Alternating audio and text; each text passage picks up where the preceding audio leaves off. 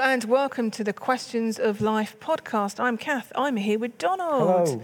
In our discussion today, we are talking about the whole area of losing our faith. Can we lose our faith? Is it once saved, always saved? Making it to heaven? Questions around that. Enjoy our conversation. Okay, so we're talking about questions around, can I lose my faith? Now, we're quite old. See, like, I'm offending you, aren't I, completely this evening? We will remember back to the 80s, the 90s, to the athlete Jonathan Edwards. Now, he was a triple jumper, and he was excellent. He won Olympic gold medal. He won world golds, set the world record as well. And in his early days, he came out and he said, I'm a Christian, I believe in God. And he felt really passionately that he shouldn't compete on a Sunday. He said, the Sunday is my Sabbath, and it says in the Bible that I am to have a day of rest. And so he said, if there's a competition on a Sunday, I'm not going to compete. And for the first few years, he did that. And then he began to think about it, and he said he prayed about it, and he reconciled it between him and God and felt it was right to compete on the Sabbath, but still keep prioritizing God in his life and have another day of rest, if you like. And so throughout his career, it was very clear he was a Christian. He did songs of praise, lots of different things. When he retired, there was a whole host of things that came to the fore for him.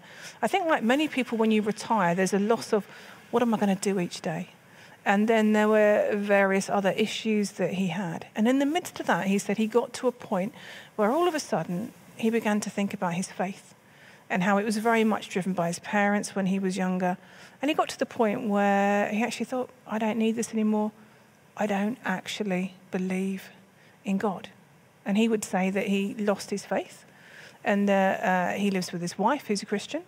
They have 2 children. They don't go to church, and they're comfortable with that. And he would say that his life is fine, and he's not missing out on anything. But you look at that story and you think, here was a guy that was saying, I'm a Christian, I'm going for it. And then just over time, things changed. And he got to a point where he kind of gave up on his faith. What do you think losing our faith actually is? What does that whole thing mean to you? Well, I think it's a huge subject that means different things in different experiences. So for some people like that, it's a deliberate recognition of saying, I no longer believe something. Mm-hmm. For other people, it's not that they would say, I no longer believe it. They might say, I no longer feel able to practice as a Christian. Mm-hmm. But deep down, I think it's still true. I just can't live it out. So some people mean that. Some people, it's that they would say, yeah, no, I'm still a Christian. But if we were to look at it, we would wonder where the evidences of Christian living are. So there's a spectrum there. For some people, it's simply recognizing that perhaps they thought they were a Christian. Mm-hmm. And actually they realized that that wasn't anything that they'd ever really owned or believed themselves, but that's where they went along with the crowd or the group. For other people, that language is around about really trying to grapple with big questions. And it's not that faith has been lost, but it's more that faith is being held onto by fingertips, and people are struggling with doubts and questions and arguments, if you like, with God. So there's a whole range of things that we mean. So it's a huge spectrum, isn't it? It's from the person that says, no, actually, it's not for me, to the person that worries, I don't feel like I'm a very good person, I'm really struggling with God, to the person that, well, they're actually a Christian in the first place, all of those people on the spectrum. Yeah. Okay, let's look at perhaps those people that make a conscious decision or are at this end of the spectrum. So have perhaps drifted, or some of the circumstances of life have pushed them in a place where they're questioning their faith, they're questioning God, they're questioning, is this worth it? What's going on here? Am I actually Christian? Does God exist? Even though at some point they'd have said, yes, definitely. Mm-hmm. If we talk about those kind of people, it's very often not just one thing that's a contributing factor. When we were talking about Jonathan Edwards, there was a guy who interviewed him in his early years and was really, really impressed with him, was impressed with just the fact that he was an Olympic champion, but just his faith and his honesty and just the way that he lived his life. And so he continued to follow his career and regularly interviewed him. And then when he heard that he was saying, oh, I'm not interested in Christianity anymore, it made him want to do a whole load of research. So he has done a shed load of research with people that have got to that point of saying, I don't know why I was a Christian. I don't believe in it. And he's called Dr. Marriott. And he said this. He talks about a deconversion. That's those people at this very end of the spectrum that say, it's not for me anymore. He said, every sort of deconversion story is like a recipe. It's never simplistic. It's never just one reason. It's usually a combination of ingredients, preparation, and environment. The more stories that you read of people who once were Christians and no longer are, you start to see themes develop in how they were raised, how they were discipled, what they were told Christianity was, how they were told they needed to live out their Christianity. And that plays a huge role in their loss of faith. So lots of different ingredients, he's saying. What do you think are some of the ingredients that actually lead people down towards that end of the scale, the spectrum? Yeah, I think, I mean, again, it's something that I've observed and experienced and walked alongside people with. And so there's a fair amount of experience in my life of observing this, of watching and listening to people. So the first thing I think is to say is to ask ourselves, was there a moment when I really did believe? And for some people, actually, there's an honesty of saying there isn't. I don't know when I ever did believe. I just went along. All my friends believed. I wanted to fit in. I wanted to please my parents. So that element is a big factor. And so sometimes in that situation, it's not a question of losing our faith. It's just a question of waking up and saying, it's time to think about whether I own a faith. But if we leave that on one side, if we're a person that can say, I remember being convinced, or I remember feeling close to God, or maybe I got baptized and I made a statement of faith, or I went and received prayer and I felt something. If we talk about that group, I think there are a number of different things, as you say. So the things that I observe are the hurt from other Christians. So being damaged by people who we looked up to, or who we are respected as Christians, or we think ought to behave properly as Christians. So disillusionment with the church, looking and discovering real hypocrisy, perhaps personal damage and hurt caused by Christians. That's a massive one. And you can understand all of that. I think it's really interesting. So a lot of the people I went to Bible college with trained to be ministers. And a lot of them aren't in ministry anymore. And a lot of them have given up on the concept of the local church because they've been so hurt and damaged. They would say, I still love Jesus, but I've been so hurt and damaged by the church. And I think there's lots of people that I know in that situation, not damaged by our church, I hope, although I suspect we have inadvertently over time. But I think that can then have a knock-on effect on someone's faith as well. Yes. I think that's quite a huge area. It's a massive area. And I think that it's important, if we take this evening about trying to protect ourselves or avoid these things happening to us, I think it's really important to try and separate faith in Jesus from faith in church. I'm a huge believer in church. I love church. That's why I lead a church. But I believe in it in the basis of it's a bunch of dysfunctional sinners. So I think I've talked about this before, but one of the key moments of help to me was as I looked through Moses dealing with the people of God as they came through the Red Sea and wandered the wilderness, is the number of times the Bible says the people grumbled. And it dawned on me that the normal experience of humanity is of complaint and conflict and difficulty because human beings are sinners. If we have an illusion that people are somehow better because they're a Christian, then I think we're often disillusioned. And for me, a really helpful phrase which I use a lot is that disillusionment begins when you have an illusion, when you start with an illusion that gets dissed. So I think we have to be realistic that human beings are not perfect, and any faith in humanity is always going to get disillusioned. That doesn't excuse the behaviour of Christians. That doesn't excuse the behaviour of churches. But if we invest too much in that, now I believe that we've done other questions of life about church. I really believe that going to church, being part of a church, is essential for our faith. Mm-hmm.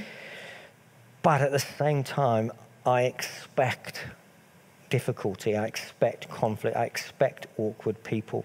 Mm. And in fact, probably slightly less than any other human organisation.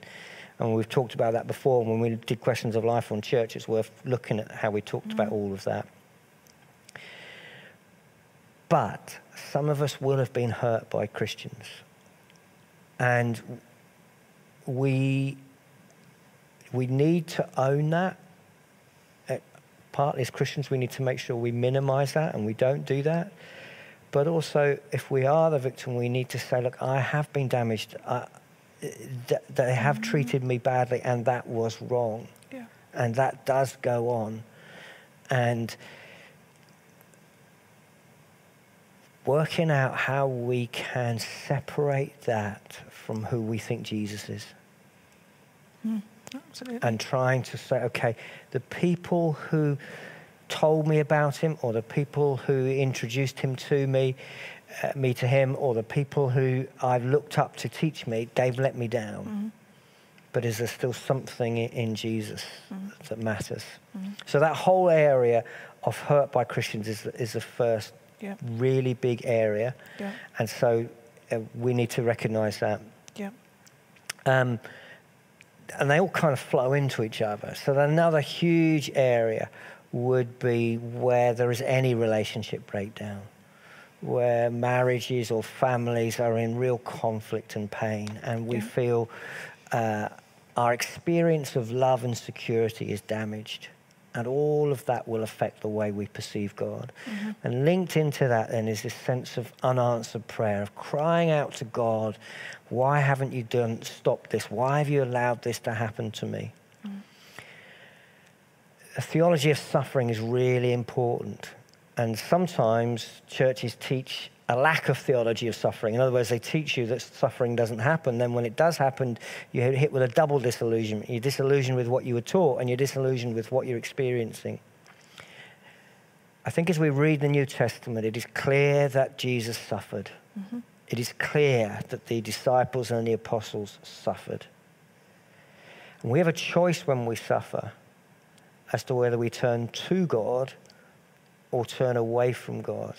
But if we are under the misunderstanding that he's going to eliminate suffering in our life, we are going to be disillusioned, because that's a false idea.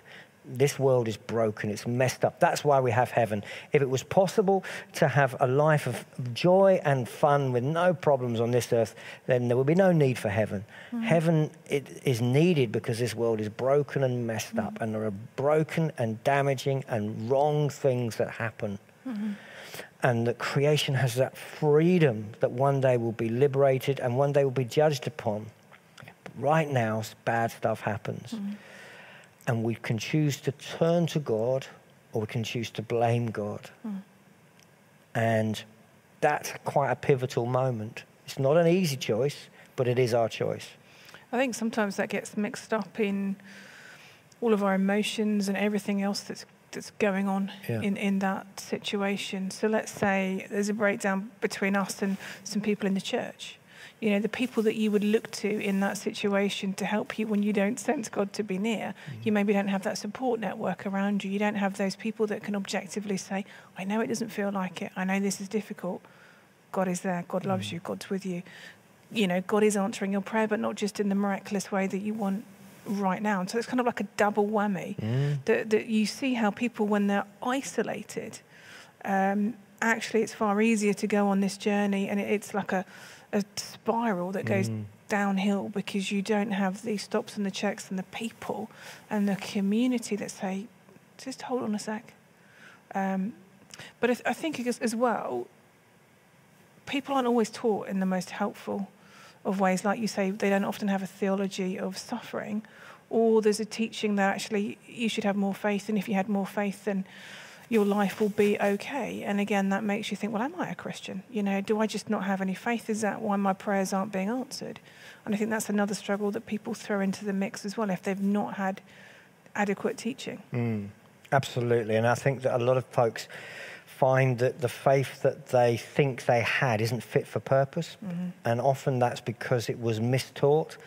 And it isn't a real revelation of Jesus. It's a kind of Old Testament pseudo-religious idea of what God's like.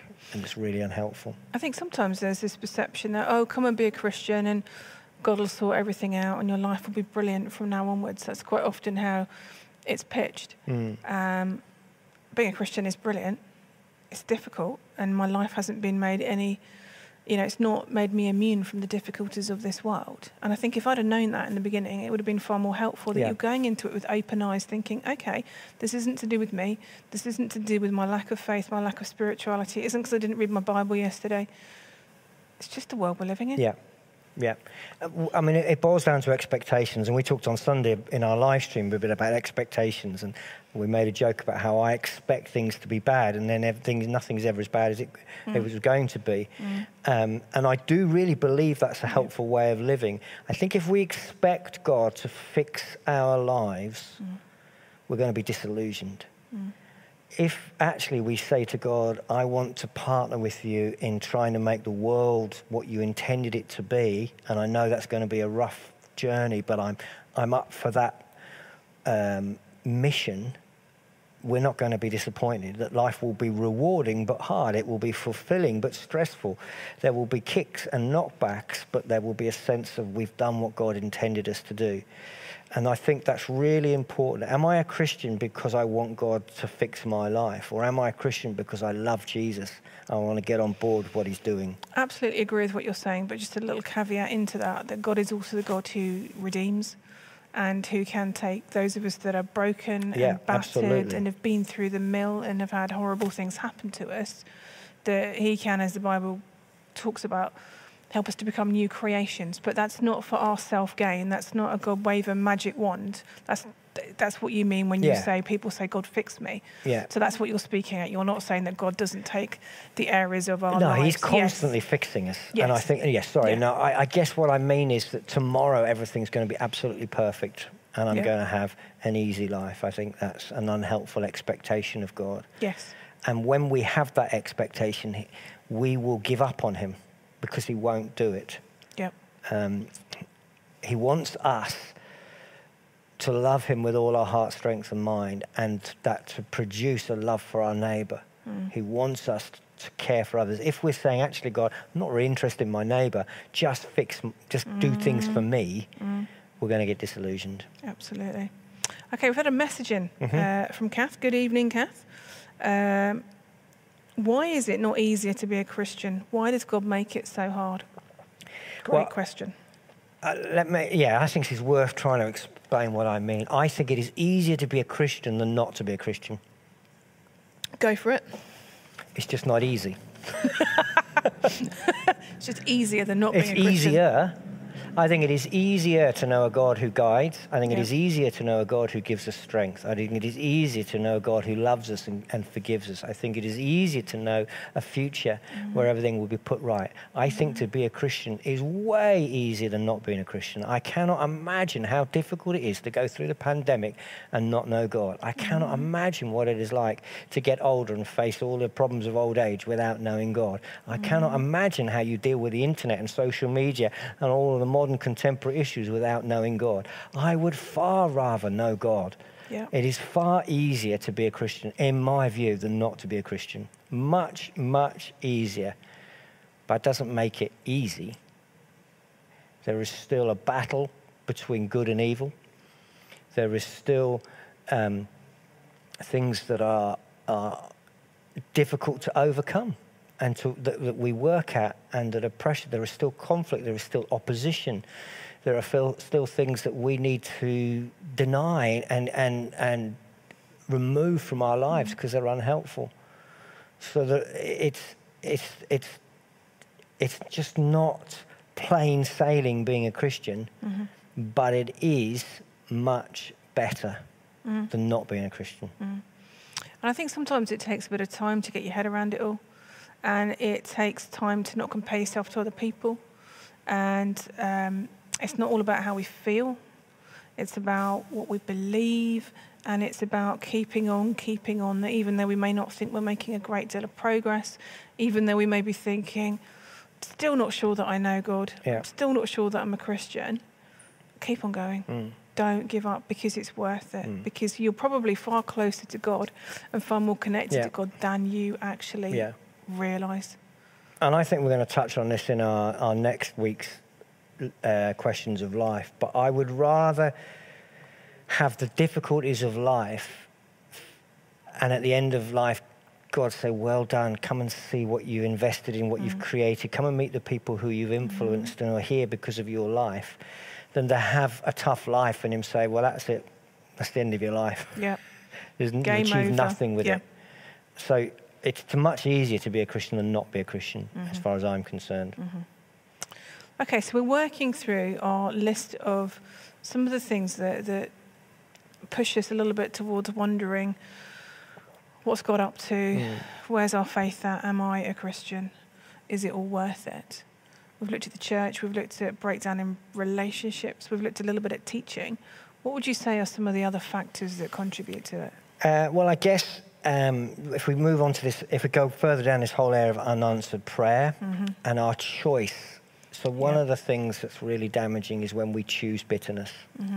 When we choose to hold on to a hurt or a resentment or a regret or an anger with somebody or God or life or everybody or every group of people in a particular band, when we choose not to try to find peace and to find grace and to embrace letting go, then it eats away and destroys faith.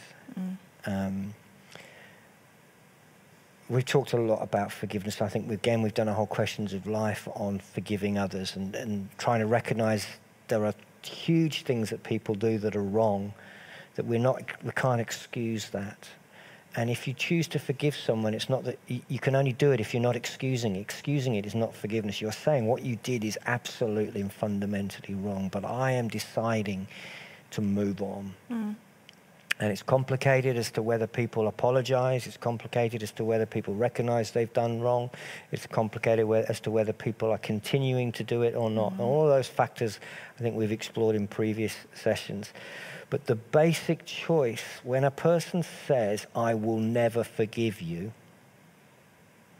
it has a spiritual impact on us. And until we decide to revert that decision, we will find ourselves more and more distant from God. It's very true that in those situations, the main person that suffers is the person that holds on to it. You think, I'm getting my own back on you. You know, actually, you're not really affecting them often, but it is eating away at you day and night. It festers, it gets worse and worse, and that then infiltrates all the different areas of your life, including your faith. It's just not nice. It's not helpful. It's easy to do. It is. So human instinct is, right, you've done that to me, right, that's it, not forgiving you. But you have to do it for your own benefit, not for theirs. It's about your peace of mind and your quality of life, rather than letting them off the hook and saying it's okay. It's not about that. It's not about that. It's hard. It is. It's a process for some people, absolutely. Yeah. But it is possible. I guess the next area is linked slightly sometimes to that, maybe. It is where we settle for something that we know isn't what God really wants for us because we think he's wrong and we'll be happier in life if we have it. In other words, there's some value or principle that God has said, look, the best way for you to live is to not do this or to do that. And we say, I don't care, God, I don't agree with you, or I just think I will be happier if I can do this. And there are two big areas in that. One is to do with wealth and to do with work, where we may perhaps be aware that God says, look, I want you to be a person of generosity, and I want you to be a person of simplicity, and I want you to be a person who shares, and we say, do you know what? I want to be a person who's rich. And we decide that our way of living our life is better than God's way. And that is a big cause of drifting away from God, because we don't want to be in a place where we're going to be reminded that he doesn't want us to spend that amount of time at work, or he doesn't want us to use our finances in that way, or he doesn't want us to be as greedy or shop as much or whatever it is. So we tend to avoid God because we don't want to hear those things. So wealth is one big area. The other huge areas in the area of relationships and in the area of sex, where we say, I would rather have a sex and a companion than wait for the right person. And when we make that choice, then we again don't want to be reminded of God saying, I want you to wait. And so we tend to push them away. So there are other examples, maybe to do with honesty, maybe to do with something like gossip. But those are the big ones, wealth and relationship, sexuality, where people choose and say, I know what you say is best for me, but I don't believe it. And that then creates a breakdown between us and God. I think it's a lack of understanding between us and God. So if you look at the whole wealth thing, for a lot of people, it is about buying stuff and materialism. But I think the bottom line is trust. Yeah. Do I trust that God is going to provide for me? Yeah. And then relationships, I think we get again to this point of trust. Do I trust that God is sufficient for me, even if I'm not married, I'm not having sex, I don't have children, I don't have a partner, whatever it might be? And I think you go back to those two core questions. Do I trust God? And when you lose sight of that, and you can put a whole host of other examples in there, I think you then become God. You then make decisions. You realise that actually this God isn't up to much. I'm going to jack the whole thing in. And that's shortening the whole process. But I think it's very dangerous. I often say I would rather be single than have married the wrong man. Because I just think, why do I want to heap upon myself? I don't want to compromise. I don't want to just settle. I want God's best for my life. And I believe that whatever it is right now, this is God's best. Each day I get up, right, okay, God, what we're going to do today? This is your day. You've made it. I'm going to rejoice. I'm going to be glad. We're going to go into it. It may not be what I've planned it to be when I was 16, 47, but it is what it is. I trust you. But that's taken me a while to get to. I'm not saying that, you know, that's an overnight, that's easy. But the bottom line is, do I trust God? And it's key in all of this. It is. And I guess the next area kind of, again, they all kind of merge into each other, is the point at which we say, I don't need church, I don't need Christians. I mean, that's a huge contributing factor to losing our faith, where we say, well, my faith is perfect. I still believe, I just don't need to go to church. I just don't need to meet with Christians. I don't need to be taught the Bible. I don't need to be in accountable relationships. And particularly where we are at the moment, when we just choose an internet faith. The value of going to a building and being in a row where it's difficult to get out of is really quite important spiritually, and I'll explain why. On the internet, you can turn off anything that might make you feel uncomfortable. You can flick it off. Or you could be on your phone, you could be completely distracted and not listening. Yeah. So what you're then doing is you're creating a blinkers to say, there is no way God can come in and from left field and make me think something that I don't want to think. That's quite a dangerous place to be. God willing, in a few weeks' time, we want to be back in community, and we want to encourage everyone who's watching to be, whether it's our community or another church community. Because when somebody else speaks the Bible's truth into our lives and we can't flick channels, we are much safer. Because we're in a place where God can challenge and can say, you know, have you thought where this is going and what's going on with that? And I think that's really important. So we often see people lose their faith a period of time after they start saying, I don't need to be there. I don't need to be in the small group. I don't need to be in the service. I can do it from home. I still believe. I don't need church. I don't need Christians asking me how it's going. I don't need people praying for me. I don't need that element of accountability. And the reality is we all need that element of accountability. I think as well, when you come to a service, there's not just the preaching of the word, there's the sung worship, there's the prayers, there's just being with other people. Yeah. In lots of different places. Some will be joyful, some will be struggling in life. But you recognise then that you're part of something bigger and that they inspire you, they encourage you, they're like your cheerleaders. You may not be feeling it, but you see other people around you and you think, actually, yeah. And there's a sense of the Holy Spirit at work in you in those situations. And it won't be perfect, and maybe someone will annoy you, someone might not talk to you. You know, who knows what might happen. But actually, it is far more helpful to put yourself in that seat, to come along and put yourself in God's way and say, okay, God, speak. The times that I've most not wanted to go to church have been the times that God has really made it worthwhile is the wrong thing. But I always go away thinking, I'm so glad I went.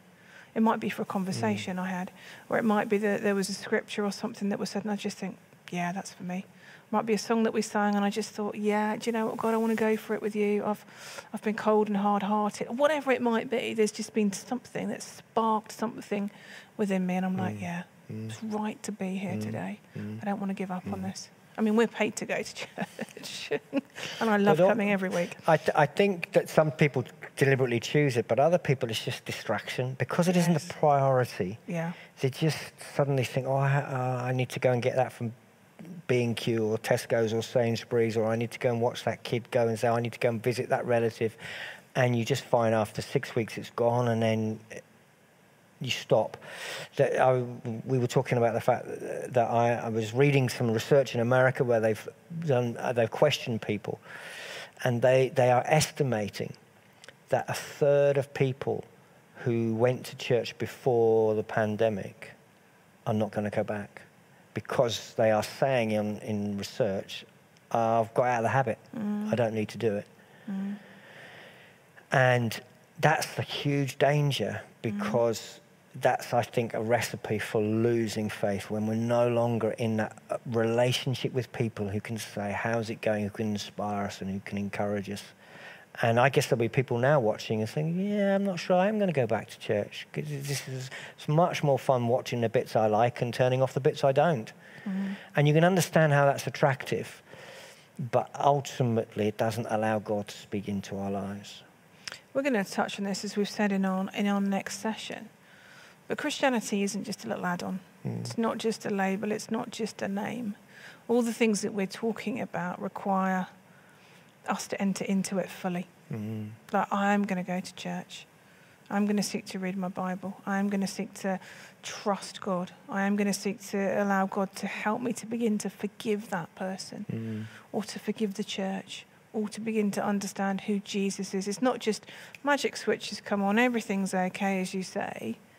This is a journey step by step with God, but it's a proactive journey from us that gets the best out of it. And when we're not, and when we just sit back and let it all happen, or it'll be all right, it's then when we lose sight of it, isn't it? Absolutely. You got anything else on your list? Well, I think the last one is perhaps the thing that people would have thought would be the first, but in my experience, is the least significant, and that's simply intellectual questions. In my experience, people often come to me and say, I'm losing my faith because I don't understand this, and they raise an intellectual question, and how can God allow this? How can this be? And you dig down, that's the surface, and underneath are these other things. But I don't want to dismiss intellectual questions. And I think sometimes we do need to grapple with what we perceive atheists are saying and how they might be challenging our faith. It is important to address the things that are difficult. But what I've discovered is that if you have the rest in place, if you made a choice to renounce bitterness, you've made a choice to trust God, you've made a choice to keep in fellowship with Christians, if you've made a choice to turn to God even when you can't see the answers to your prayer, if you've made those choices, you can accept the things that you don't understand. And you can say, I may not know all the answers to all the questions. And there are things I don't understand, but they don't worry me. When I get to heaven, I'll find out the answer. And there are lots of good places that people can go to discuss or find Questions out some of of life. these answers. Questions of life, obviously. But also be careful where you go on the internet with the places that you look. Because you can just do a Google search for something, and just be careful at the things that you can choose to look at on the internet. If people have got a question about something, get in touch with us. Yeah. We'd be more than happy to talk to them, to point them in the right direction, give them some books to read, things like that, podcasts. And we discovered if you Google search, is God real? Is that the question? Does God exist? Does God exist? Try Googling that and see who comes up in the first page. Yeah, top 4. Okay, so we're talking about faith and how we can. There are some people that just say, no, I'm not a Christian. Some people that are feeling, oh, this is ebbing away, it's slipping away. And we talked about there's lots of different factors within that. Question that people have, but I think particularly about loved ones that maybe it would seem have wandered away from the faith. Will they go to heaven? There's this saying, once saved, always saved.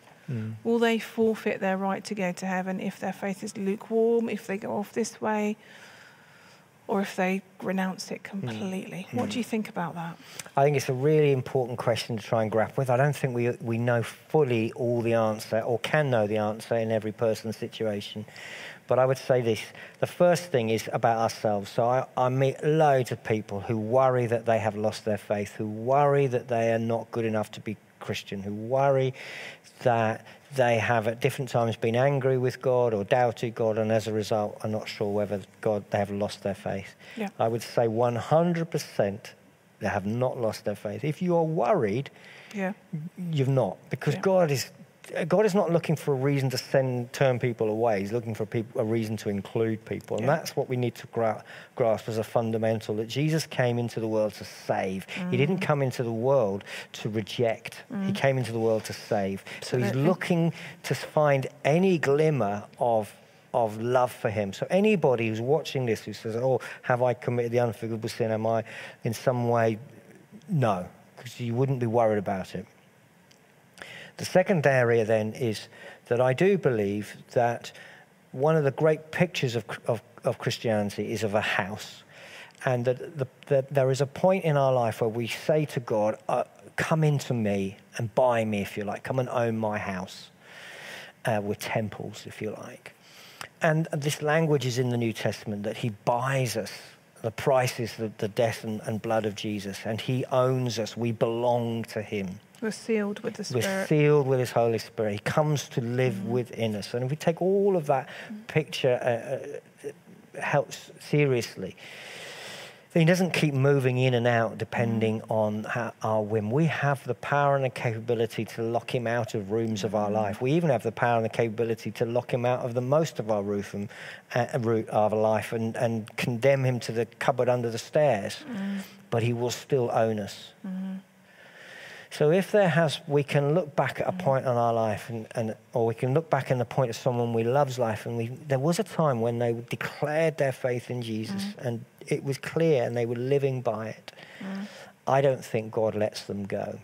I don't think our salvation is dependent on our state at the point that we die.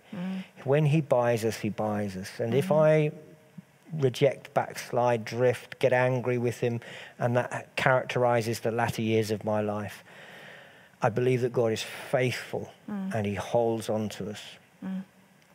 So I don't think that I or others lose faith. I think we need to just, if we're presuming on that, we need to just be careful that we did have a faith in the first place. So I think we just need to be cautious of that.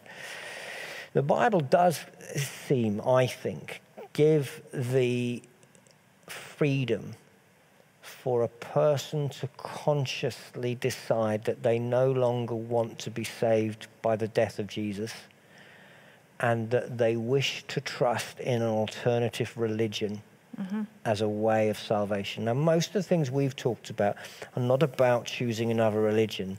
They're about being disappointed or disillusioned or separated from God. And I don't think God lets people go on these things. So all the things we've talked about, whether it's bitterness, whether it's ceasing to go to church, whether it's choosing not to trust God in lifestyle, I don't think he gives up on us. He is faithful. I think he just holds us. If we condemn him to the cupboard under the stairs, and I say this often, I think he just keeps knocking on the radiator pipes and he'll always be there. There'll always be that niggly little conscience. And at some point, I believe most people will let him back out, whether it's on our deathbed or whatever.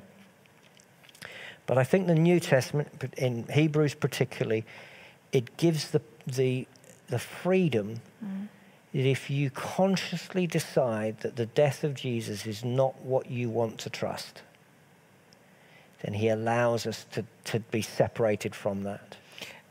There's a little caveat, as long as you're of sound mind. Yes, absolutely. So if somebody is completely depressed and suicidal and not thinking straight and desperate, and they think, I'm going to explore another faith or what have you, they're not in their, what we would call their objective right mind. God is a gracious and loving God. And I don't believe that he would be, right, okay, bang, you're gone. Yeah, no, absolutely. And I think that eventuality is so rare that none of us will ever encounter it. But God in his grace allows it to be a possibility if you really, really, really felt that another religion was the better way. It's interesting, I often think of my brother. So growing up, we went to a Church of England church, and he went off to boarding school when he was 11, didn't particularly enjoy it. And he used to, with the old school, he used to write me letters. So I'd get a letter every weekend. And I got this letter once. He said, don't worry about me. I hate it here, but Jesus is with me. There was a sense that in the midst of all of that, he was saying, Jesus is with me. There was an obvious relationship between him and Jesus. I have it in writing. And later on in his life, you know, he didn't prioritize Christianity. Went to church occasionally when there was a massive crisis in his life. Occasionally, he would let me pray about a situation, but was very not up for it in many senses. And when he died very suddenly from a heart attack. Somebody independently in our church had a picture for my family, because there was a sense of sadness that he was on his own when he died. And they had this picture of two angels coming and picking my brother up and taking him with them. And just this sense of, I don't know, love and affirmation from God saying, I was with him, he's with me, he's fine. And it makes me emotional now, but just the comfort that brought to our family, that he was a guy who struggled in life, who wasn't always the greatest, and you look at and you think, was not a glowing Christian, wouldn't go to church and a whole load of other things, but God held him, God kept him, because there was a point in his life where actually he meant it. There was a relationship, and I think God holds us unless we completely renounce it and say no more. I do believe Absolutely. And I hesitate to say something controversial, but I'm going to say something controversial. Warnings. Nobody will remember anything else apart from what I'm about to say.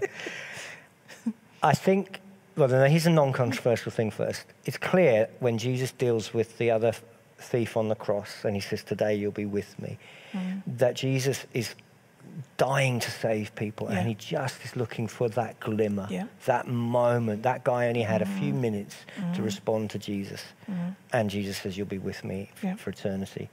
So God is not looking for a lifetime of commitment. That would be, he obviously would rather that there was a lifetime of service and kingdom building, but if it's not possible, he's just looking for that glimmer. Here's a controversial thing. And this is something I want to look into more. It would appear, in the way the Bible speaks about people of faith, that a person's faith affects their family. Now, I'm not saying I'm not going into infant baptism or anything like that, but there is something that suggests that that a person of faith, that faith envelops immediate family, and there's more chance of what you're talking about because you and your parents prayed, and out of God's love for you, he gives that sense of assurance for your brother. And that in God's love for, I suppose what the Old New Testament, God's love for the saints, for the people who are devoted to him, he says, and your generations and your children's children, that there seems to be some sense of the mercy and blessing of God extends to our children. Now, I don't fully know what that means. That's not an invitation for us to say, oh, because my parents are Christian, I don't need to bother. I'm not saying that at all before I get messages, but I am saying that I think if I'm a parent, something of my faith is in my children. Yeah. I don't know if that sounds heretical. No, Probably is. I absolutely agree. And there's a responsibility on parents as to how they go about their faith and the whole relationship with their children, as we've talked about before. Now, Steve Evans has sent a message in. I love Steve's messages because he's always so polite. He says, "Good evening." I can read this one as well. There aren't any long words in it. If you were watching us on Sunday, I struggled with a very, very long word. But anyway, he says, "Good evening. I know and hear of many people that experience the death of a loved one and blame God and lose faith. How could we ever reassure them or support them to try and find faith again?"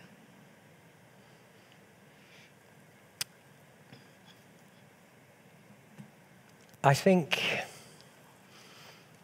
there's no point sort of trying to persuade or tell people don't be, change your mind or whatever. I think we love people. I think of friends of mine. No, I won't go down that story. That's personal to them. Yep. I think that we just keep praying and we keep loving. I don't know that you can intellectually say, look, because you've lost this loved one, it's not God's fault. In fact, I always think that's more unhelpful. So I'll often be with people who'll say, why did God allow this to happen? And I don't try and give an answer to that because I think that's really unhelpful. Other than sometimes I might say, I don't think God did. It's just happened. But I think that we pray for people. And we just pray that the love of God would envelop them and we put them in his hands. And I think we mustn't reject people who reject our faith. We mustn't reject people who become bitter or disillusioned or whatever it is. I think we must stay in relationship. We stay faithful as an expression of God's faithfulness rather than we withdraw out of embarrassment, because they don't share what we believe anymore, we can't be friends. I mean, that's the worst aspect. I think it's just staying in it and love and giving them time to grieve and giving them time to talk it out and express their anger. I think it's very important to allow people to be angry with God, to allow people to tell us how they hate God and how he's let them down. Because remember, hating God is actually a form of belief in him. It's far worse to not blame God. So let them talk it out, let them voice it. I don't think it's helpful to say to people, oh, you mustn't say that. Let them say it. Let them rant. There's lots, we talked about this before, there's lots of rants in the Bible. So let them speak it out. Don't condemn them. Don't judge them. Let them be as honest and as angry. And I know from my own experience that very often when I voice something, that's the moment when I begin to change my mind. And that if I continually bottle something up and it's unexpressed, it gets bigger in my mind. But the more I can say, God, what were you doing? The more I can understand what he was doing. Yeah. So it's just being alongside and letting them pour it out and express it. Well, it's part of grief. I think the why question is very much part of the grief journey. Yeah. Whether you've got faith, whether you haven't got faith, whether you've been annoyed by God, the why has this happened is a fundamental question that we as a human race ask, and that we ask in that situation. Yeah. Unless that person died very peacefully in their sleep at the age of 100 and hadn't lost all of their faculties or whatever, then there's a sense of, oh, that was the right way to die. Yeah. For everybody else, there is that question. Yeah. And it's right to ask it, as you say. And there is anger. There are emotions that are brought up in grief. And that's the body's way of dealing with it. And your emotions are good things. I completely agree with you. Yeah. Let people vent. Yeah. One of the things we did as a church before COVID was to run the bereavement course. It was written by a woman that's a Christian, but it wasn't necessarily a Christian course. And the idea was that people came and watched some videos and went through just understanding the different stages of grief. And in the group times, there was this rule that people could say what they wanted and nobody else would be offended. Because people felt different things, and people needed to be able to say, that's great for you that you've coped in this way, but for me, that's what it meant. But I think it was listening, journeying with them, saying it's okay to be real with me, but praying like mad behind the scenes, and praying that there would be that encounter. That God loves them. So God's going to do all he can to say, I'm here, I love you, I want to help, I want to carry you, I want to walk with you. That's my basic premise of God. God is love. It's not rejecting them. So we partner with God and say, okay, God, what do you want me to do? And just carry on. Absolutely. I think, I suppose one of the questions we're getting to is how we stop ourselves falling away. Yeah. And I look back at my life, and we've talked about this loads of times, but I am sure one of the pivotal things for me is as a new Christian, at the age of 17, one of my best friends was killed in a motorbike accident. And I got it out. I got all those questions out in the open early on, and it taught me that death is part of life. There is no way any of us are going to go through life without the death of somebody we love when we didn't want them to die. Yeah. It is not possible to avoid it. I am glad it happened to me at 17 and then at 21 when my dad died. I am glad it happened then. If it happens to you the first time and you're in your 50s or 60s, and that's the first time somebody you know dies who you think shouldn't have done, it's massively hard. It really is hard. So we have to live with the reality of death. And it's an illusion to think I will avoid grief. Yeah. Okay, this is just a quick little answer. You've mentioned this, and the Bible talks about it. What is the unforgivable sin? So it's it's quick answer. Well, no, in the context of where Jesus talks about it, it was said to the religious leaders who were deliberately, knowing that God was at work, they were deliberately saying it was Satan. And he says, don't do that. Now, I don't think, if they'd had said to him immediately, we're sorry, I think it would have been forgiven. So there are two answers to the question, what is the unforgivable sin? The first thing, the unforgivable sin is anything where we say, I don't need you to forgive me, God. Because he can't forgive what we don't acknowledge as sin. And if we say, I'm perfect, I don't mean that we have to go through every aspect of our life and try and remember. I just mean if we have an attitude towards God of saying, I'm perfect, then we're in trouble. So fundamentally, whenever we say to God, I'm sorry, he will forgive us. There is nothing you can do that he will say, I don't care how many times you say sorry, you won't be forgiven. There is nothing. So if we say to God, I'm sorry, we will be forgiven. Full stop. However, what Jesus is saying is don't turn against me and call me demonic, because it is a very unhealthy place to be choosing evil over God. And that's a very, very rare thing that any of us do. And what we talked about earlier about deciding that we no longer wanted Jesus, we wanted another religion. That's that same ballpark. It's about consciously knowing with right mind, deliberately, I am choosing another spiritual force other than God. And the Bible says that calls it unforgivable, not because if we repented we wouldn't be forgiven, Yeah. but because it will mess with us so much that we probably won't ask for forgiveness.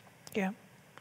So just talking about forgiveness, just as I'm looking at this message that has come in, you say don't ask God for forgiveness for everything that you've done. So when Jesus died on the cross and we said, yes, Jesus, we believe that you died for me, forgive my sins, everything that we've done and will do is forgiven.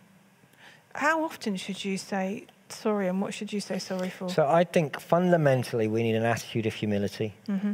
If you boil a lot of things down, it boils down to pride versus humility. Then our walk with God is a daily of saying, God, I'm not worthy. I'm not the finished article, the stuff in my life. That attitude, we will get closer and closer to God. We will change more and more, and we will grow. Mm.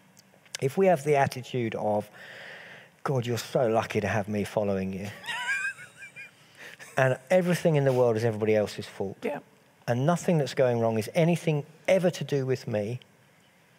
We will find ourselves distanced from God. Mm. And if that has always been our attitude, and we've gone to church because we believe that church is where good people go and we are good, and we do all the right good things because we go to church. Mm. And actually, we don't really understand this bit about confession and saying sorry. And we're not really sinners. Sinners are the people who don't go to church. If that is our attitude, we probably aren't Christians. Yeah. Yeah. And we need to sort it out because that level of arrogance is incompatible with understanding what Jesus is doing on the cross. Absolutely. And that's called religion. Yeah. And it's deeply damaging. Yeah. So when I meet with Jesus, I don't think he is going to go through my life and say, well, you didn't apologize for that and you didn't apologize for this. He's going to look, did this guy believe he was a sinner who needed Jesus? Mm-hmm. And he's going to find, yes, he did. He knew that. And because of that, everything I've done is off the paper. It's wiped clean. It's gone. Mm. And I have the goodness of Jesus before God. That's what we believe. And it's about that. That's the heart of it. And if we've never had that, then we've not yet become a Christian. And we can do that tonight. We can do that tomorrow. We can do that straight away. We can say, God, I need you. Have mercy on me. That's what the guy on the cross says to Jesus. Have mercy on me. That's what matters. We have to have that attitude. If we've never had that attitude, or we haven't got it now, we need to question whether we've really grasped it. Absolutely. I've got a comment in here from Nikki Cleve, just picking up on this sense that the world isn't always easy and difficult things will happen. She said, I can't remember who said either of these things. I think the most damaging thing someone said to me was, if you feel like that, what are you doing here? In contrast, someone said, we live in a wonky world. Yes. We do live in a wonky world. Not everything is not as we would want it to be. Life is tough. It's great at times, but it's also difficult. And it's lovely to have Nikki. Those of us that know Nikki's an inspiration on that. Absolutely. Absolutely. So as we come into land, what can we do if we think we've lost our faith? Or what are just some of the things that we can avoid and can help us with our faith? To avoid, I think there's 4 key choices. I think we choose to turn to God then rather than turn away from him.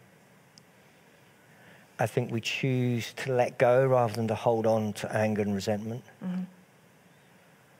I think we choose to trust rather than to choose to do what we want all the time. And I think we choose the community of believers rather than isolation. So if we try and make those 4 choices, we'll still drift from God. I drift from God, you drift from God. It's a thing that happens, but we won't be in the place of saying, have I lost my faith? If we think I'm in a place of, have I lost my faith? Because I've got questions, because I've got doubts, because I'm uncertain, I suspect we haven't, because even the questioning of it, and certainty is not we talked before about doubt. There's another Questions of Life on about doubt. I don't think certainty is genuine or helpful most of the time. Yeah. So we've all got different degrees of questioning. So don't worry about questioning. Don't worry about not having things that you're questioning or arguing with God about. All of that's fine and normal. If we think I'm getting to the point where I completely want to give up, I would just say, just cry out to God and be honest. And it goes back to almost our first Questions of Life, which was about just being honest with God. Yeah. And tell him. Tell him you're not sure if he's there. Tell him you don't know why he's done what he's doing. Tell him that you can't stand Christians and Sutton Baptist and Kath and Donald anymore, and that you want to punch their lights out. Tell God all it. Don't do it. Just tell God about him. Express it to God. And don't deny it. But in owning it, we'll move through it. And if anyone's done something that they're sitting there thinking, I've really stuffed up, what does God think of me? God loves, God forgives, God gives us second, third, fourth, 500th chance. And if you're sitting there tonight thinking, I don't know if I know God, what would you say? Just ask him. Just ask him to reveal himself, and over the next few days, see what happens. See what comes to mind, see what events occur, see what things you read and hear. Just ask him. Have a look at Scripture. Have a look at John's Gospel. Just start reading the beginning of John.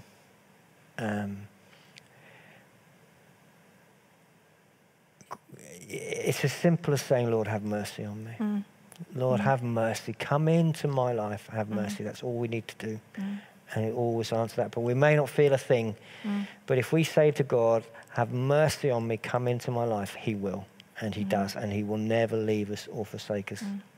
And that's the bottom line in all of this, that wherever we are on that spectrum, whether we've never known God, whether we're fed up with faith, whether we're thinking I'm losing it, God doesn't change in what he thinks of us. God is desperate for us to be in relationship with him, for us to know his love, his presence with us, his help, but also to be released to be the people that he's created us to be, and to be part of building his kingdom and to be part of changing the world. That never changes. That's his heart, the Father heart of God, is that he loves us. So wherever we're at, God loves us, and God will always reach his hand out to grab ours and pull us up. Doesn't matter what we've done, where we are, how we feel, he's unchanging.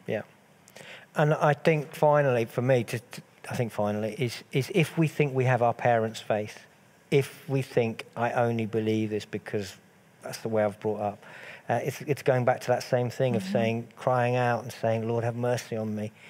That if you get to the point you think, my faith is not the behaviours I've learned, it's not the things I was told, it's not the stories I can remember, it's not the Bible verses I can quote. That's all my upbringing.